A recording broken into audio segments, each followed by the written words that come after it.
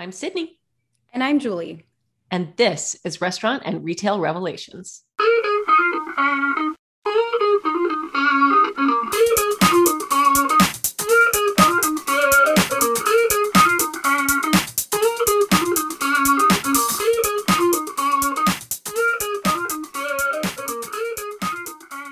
Welcome to Restaurant and Retail Revelations, a podcast produced by Revel Systems, which is the leading cloud-native transactional platform and point-of-sale provider.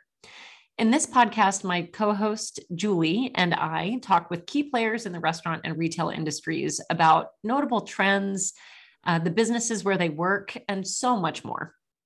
Today, we have David Mitroff on the episode. He is the founder and chief consultant of Piedmont Avenue Consulting. And David and Revel actually share a client, which is very cool and is one of the ways we got connected with him for today's episode. So we're looking forward to getting his take as a consultant on the latest happenings in the restaurant space.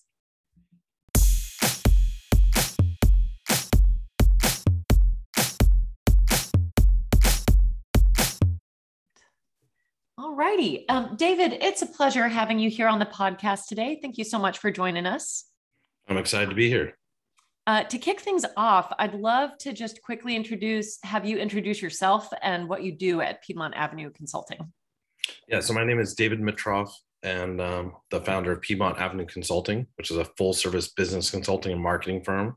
We specialize in helping all kinds of businesses, especially those in the hospitality space, but all kinds, retail, hospitality, restaurant, grow and get to the next level. That includes coming up with creative strategies, coming up with plans to get to the next level, and helping them implement those. It doesn't matter if it's in the marketing area, in the operations area, it's across the entire business. And we've started and opened businesses from the dirt, all the way through to expansion, to franchising, to multiple locations.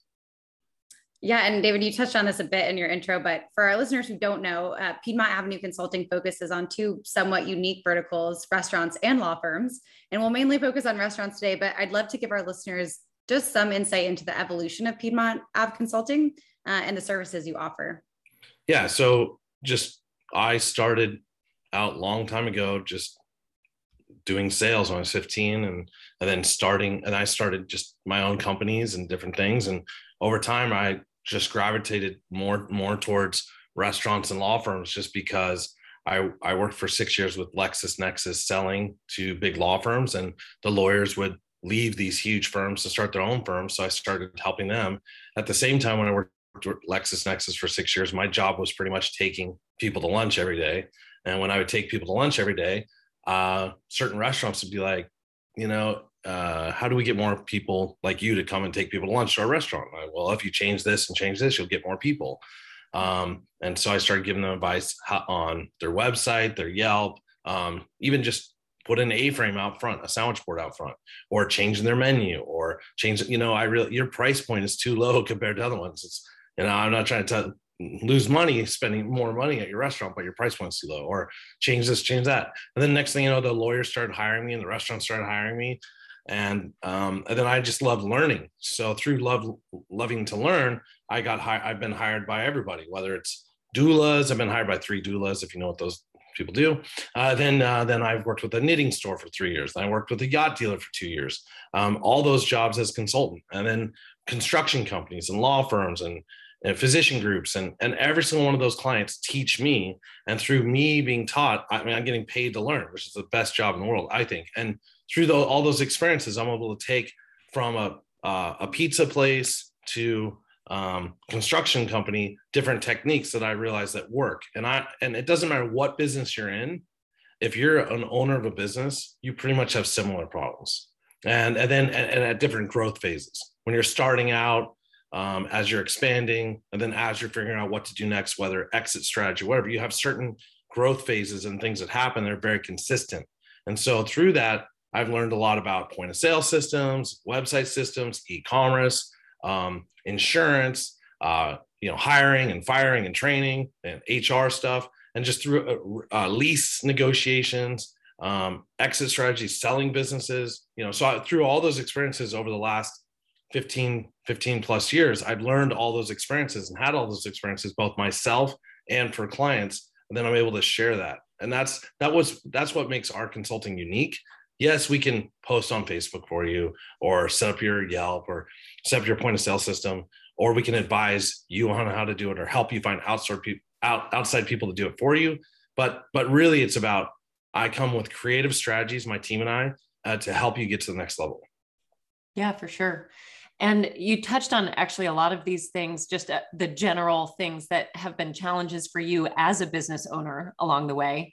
And the highlights, which is continually learning. That's fantastic. But I know especially the last 18 months with the pandemic has just been kind of a strange time. And so I'm wondering, for you as a business owner, not even the folks you consult with, what are some of those unique challenges you worked through? And then hopefully some highlights that came as a result of that.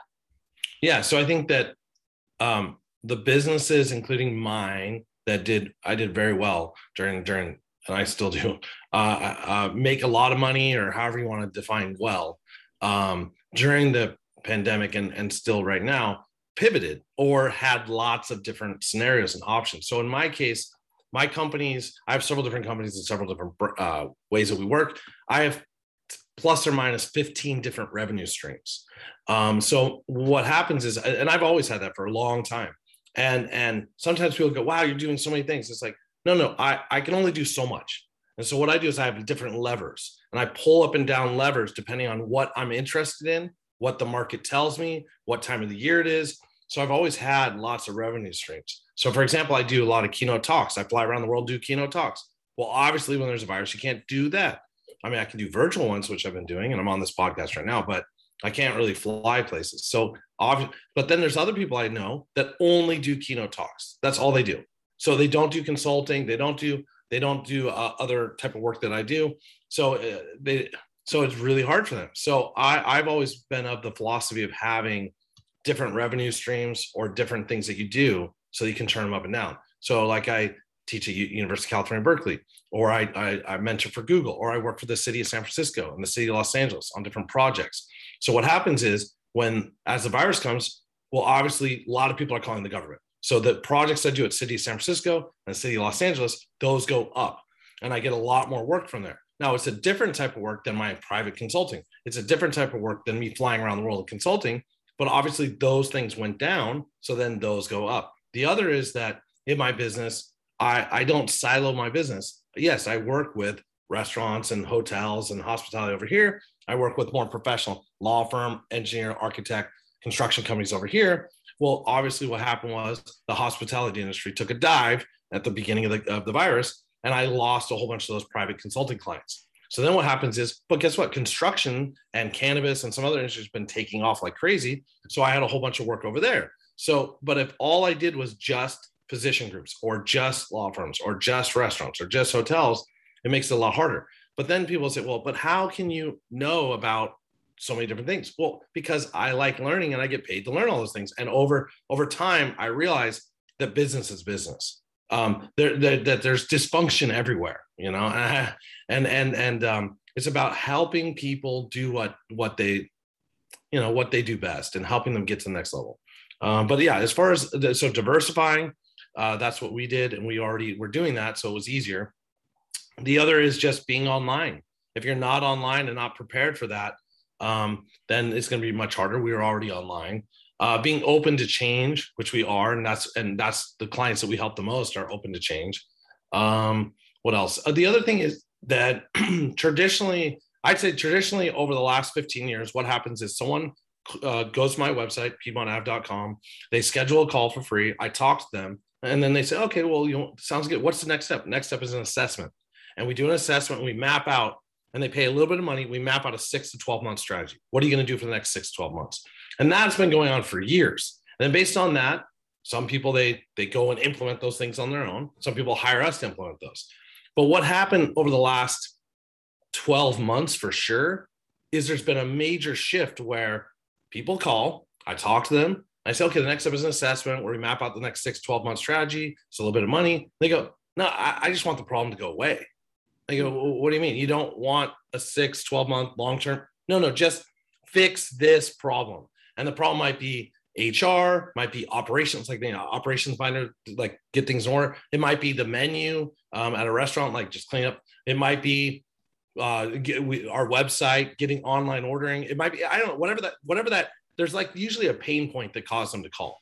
Whatever that pain point, just make that pain point go away now. I say, okay, so now what's been happening is a large percent of people are calling. I'm like, okay, for this much money, which is not a lot, we'll map out a long-term strategy. But if you want your problem to go away, this particular problem, then I can help you right now make that problem go away, but it's going to cost you a lot more money, like a lot. And they're like, that's fine. And then they pay me that a lot of money. I make that problem go away. And some of them are like, thank you. And then they go on their way. Other ones said, thank you. And then they end up hiring us to help them do the long-term strategy stuff. But it's been really fascinating because prior to 2 years ago, that never happened. So I'm getting a lot of people that they just want the problem to go away. And they're nice people and they're smart businesses, and I'm glad to work with them. But my experience is that they end up, eventually they will be calling me back because I just fixed one problem. I didn't set up a long-term strategy. But that's okay. That's what they need right now. Yeah, I really like what you said, just being open to change. I think both from your business and your own perspective and the perspective of your clients too. And from the standpoint of a consulting service in general, what industry trends are impacting restaurants right now in your eyes the most? There's been so much that's happened in the past year, but I'm curious to know what strikes you. Yeah, so my thing is that I tell people that there's always a virus. There's always something. So right now it's so in your face because, well, people are wearing masks and you can see there's a virus, but there's always something, whether there's a fire, whether there's an electrical outage, whether there's food poisoning, whether there's the internet goes out, whether there's always something. And it's just, this one's more in your face and obvious, but there's always something going on. So we have to prepare. We have to have different options. So I think that just if in your mindset, you know what, it's going to go up and down, left and right, up and down, left and right. So we have to adjust with that. That's number one. And I think if you're not able to pivot or adjust, or you just don't want to, it's going to be harder and harder and harder as this world goes on. Number one. Number two, obviously the online sales, right? You have to make it easy for people to buy your stuff. People make it way too hard for people to buy their stuff. So that's that, online sales, make it easy for people to buy your stuff. The third is, you can get away with so much stuff right now. Before, if you told a customer, you need to order your own food at your table, we're not even going to come over to you, that kind of thing. It's like, what? That some of these things were around obviously for a long time, but the virus just highlighted the businesses that make changes, that are open to just putting chairs on the street, that are able to put stuff online, that engage with their community and influencers. They're going to be stronger. There's several restaurants that I've worked with that opened during the virus. So they opened during the virus and they're extremely successful.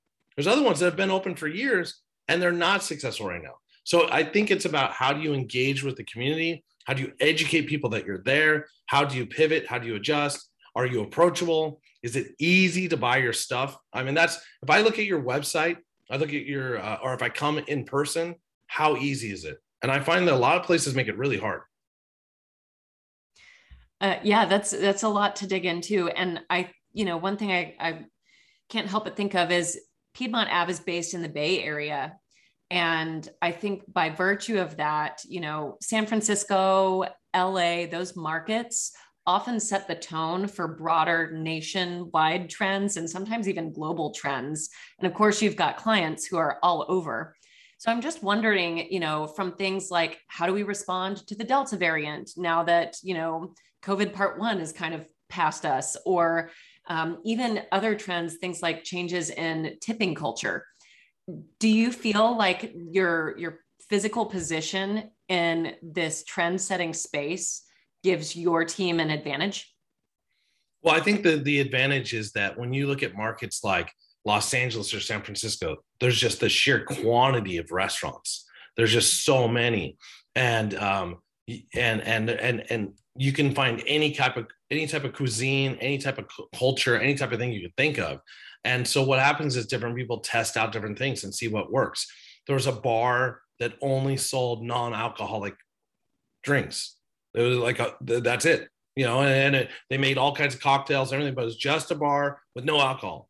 And I looked at that concept and said, that's fascinating. But then they didn't really have food really either. So it's like, well, if they had food, that's going to work better. But I think it lasted like 8 months or something. But it was a fascinating idea. But only in certain markets like ours, you would try that stuff, I would think.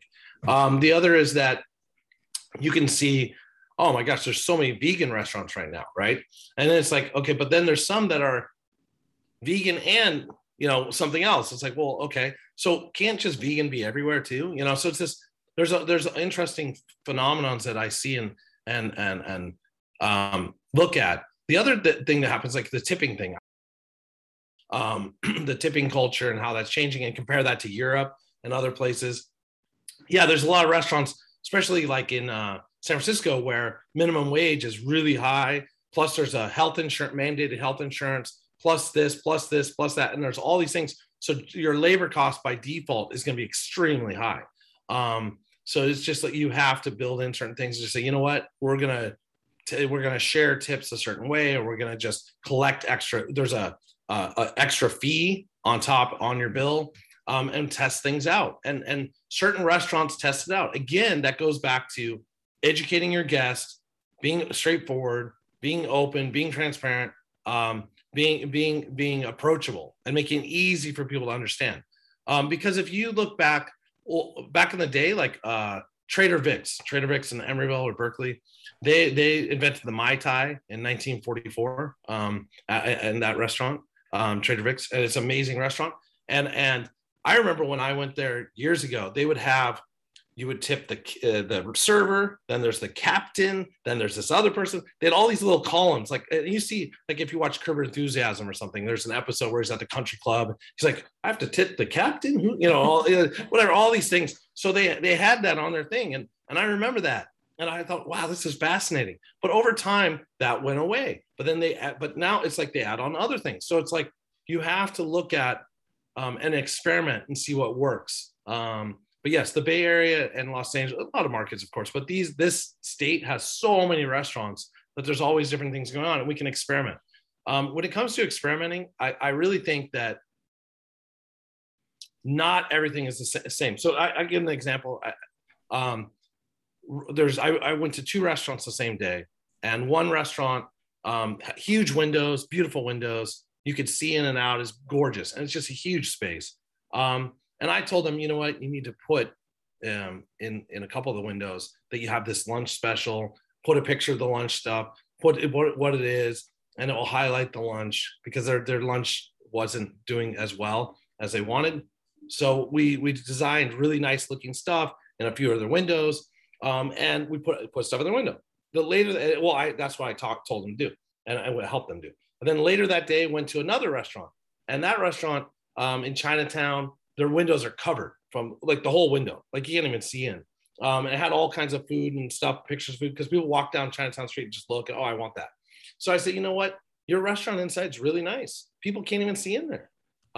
We need to take some of these down. And they're like, no, but everybody, look, I know, but we need to take some of these down so people can see in and see it's a nice restaurant. And we can have some of the stuff along here, but they can also look at the menu over there. So basically the same day, I'm telling one restaurant to put stuff in the window, I'm telling another restaurant to take stuff out of the window. And then, so we did that stuff. And then a couple of weeks later, we go back, and sure enough, the lunch crowd is moving up, and the other one, more people are coming in because they can see in there.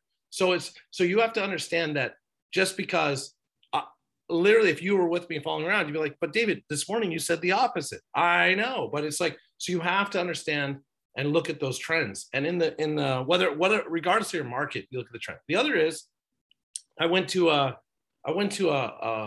just last month, I went to a wing restaurant. They sell it's a franchise. They sell wings and stuff. And wings are hot right now. Chicken wings, fried chicken, all that is super hot. So literally I stood in front of their place, and I looked, and I pointed to the owner. I showed him, look, across the street, there's a sandwich place that also has an ad for wings in their window.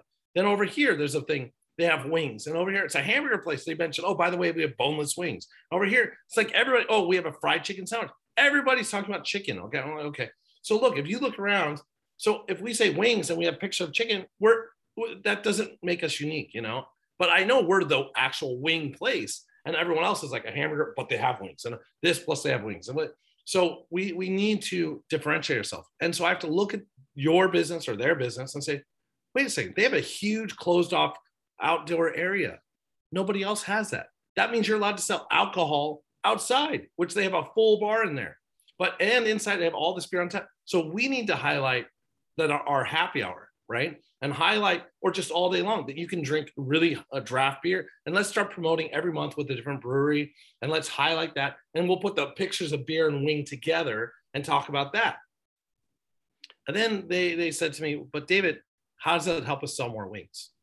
I was like, well, that's like, just bear with me a second here. So it's like, I'm trying to differentiate your business so it drives more people in here. And they have outdoor seating, they have the full bar, because this one doesn't have alcohol. This one doesn't have alcohol. That one, so you have alcohol and you have an outdoor area where it's gated so people can drink. So it makes perfect sense.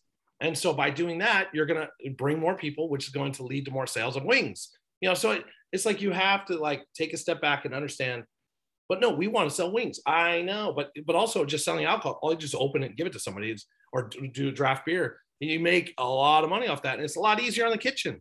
And also the price of chicken, by the way, is expensive. It goes up versus the price of beer. It doesn't. So it's just like you have to be creative and think about it and just look at your business. I think the problem is that when I work with a lot of people, or just even myself, that's why I have people always tell me stuff too, is you're in your business. And when you're in it, it's really hard for you to see it. Yeah, I find it in my own personal and professional life, a fresh set of eyes always helps. And you're exactly right. That's where your team comes in.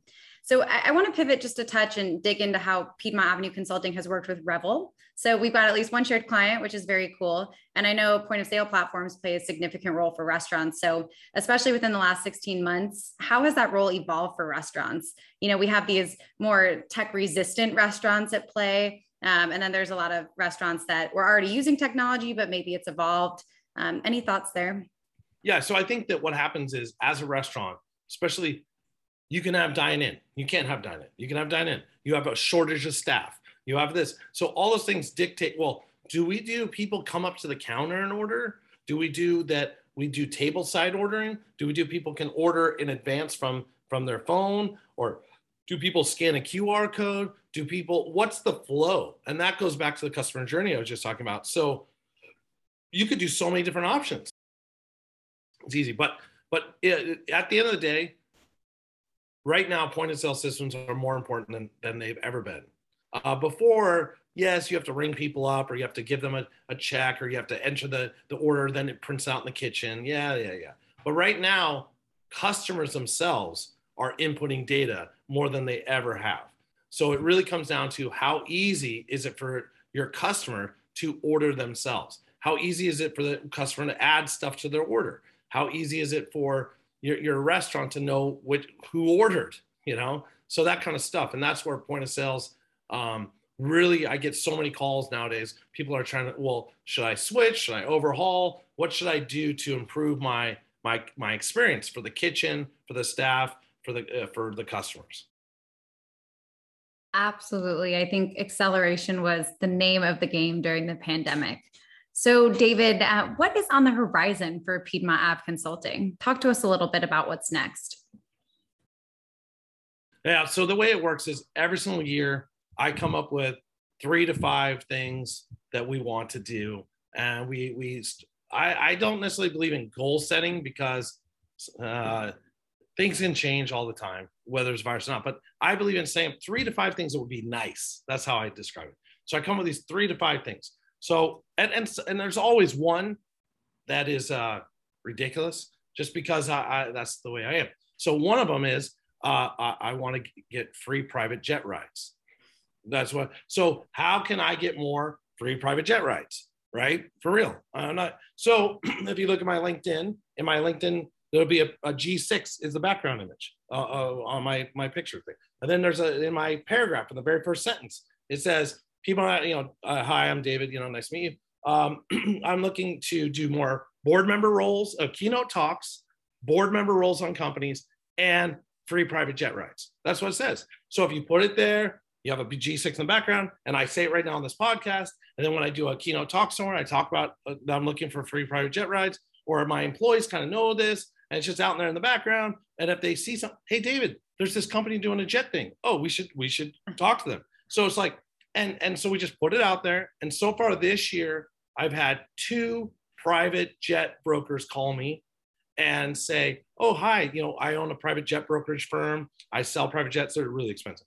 And, I did some Google search and I saw that a lot about private jets. You're connected to private jet people because we've written some blog articles on how to sell private jets. And we've done some other stuff related to private jets.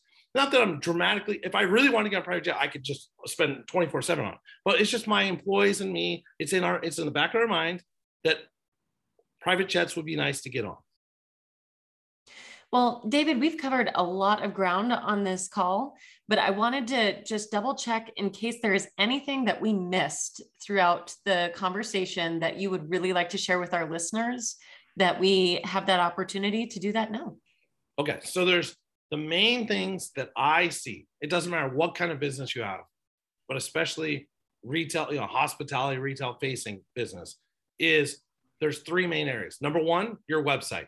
If you do not have a one-page website, just a straightforward website, whether it's on Wix, Squarespace, WordPress, just a very simple one-page website that says who you are, has a paragraph. This is who we are, this is what city we're in, this is what we do, and a picture of your product or food or the front of your business or something. Here's our phone number, call us, here's our email. You don't have a one-page website that says who you are, what you do, then you do not have a business. No website, no business. Even if you've been in business 10 years, I'm like, you don't have a business because everyone said, what's your website? Oh, I'm working on it. No. You need a one-page website. You can always add more, but everyone on this call, if you do not have a website, it's not going to work so well. Number 1. Number 2, every single person on this call needs a Yelp account for free. Oh, but I don't. You need a free Yelp because if you're in the restaurant, hospitality, retail space, definitely if it's service provider, janitor, plumber, lawyer, physician. So everyone needs a free Yelp account. You don't need to pay unless you're getting a lot of business from Yelp that I'm getting a lot of business, makes sense. Well, then I'll start paying them. Just like Google, same thing. If you're getting a lot of calls, what'd you Google? I Googled this. Well, then pay, but you need a free Yelp. On that free Yelp, you have to put the same paragraph that's on your website, the same one. The same paragraph says, this is who we are, this is what city we're in, this is what we do, this is how we do it. Here's our phone number, call us. Or go to our website, order food through Revel or whatever. So it's you put the same one that's on your website, on your Yelp. Then on Yelp, you have to have 12 or more photos, because if you don't have photos, people don't know what you're selling or where you are or who you are. So so there's basic things on Yelp that you fill out, 12 or more photos, who you are, what you do, about the business, so you fill that out, you have that on your website, you have that on Yelp, and then you have to have a free Google listing that says the same thing. And on Google, you say 12 or more photos, label the photos, this is a picture of this, a picture of that, here's our paragraph, says who we are. So website, Google, and Yelp. And my experience is if most people do not have those just set up for free in a basic way that says who you are, what you do. And if you look at people's websites, a lot of times they don't even have their phone number. Like, they don't say, call us right now. There's a contact form. And everyone knows that if I fill out your contact form, you'll never get back to me. Okay. But so it's like, website, Google, Yelp, those 3 basic fundamental things. And if anyone wants to call me or go to my website, I can send you videos on how to set up your website, your Google, and your Yelp, quote unquote, perfect, because there's just fundamental basic things. If you do those, you will get more phone calls. You'll get more business. I mean, it's so basic. You don't need to pay. Now, if you get more phone calls in business that makes sense for you, then maybe you start paying those platforms. But website, Google, Yelp. The other is your point of sale system or your reservation system. You have no idea how many businesses I've worked with where their point of sale system or their reservation system, they've never exported the data. They've never. I'm like, wait, you know how many emails, how many phone numbers, how much information is in there? They've never taken it out and never done an email newsletter or never used that data to help them understand where people are coming from or whatever. So there's so much data in there. The last one is all these government programs. And you can get the PPP fund, the EIDL fund, the RRF. There's tons of money. And if you have not done it, you need to do it free. Yeah, that's all fantastic advice. And I think having the right infrastructure in place, whether it's as simple as your website or it's your point of sale platform, it's really, really important. So David, it was a pleasure talking with you today on the podcast. Thanks for your time and enjoy the rest of your day. You too. Thank you so much.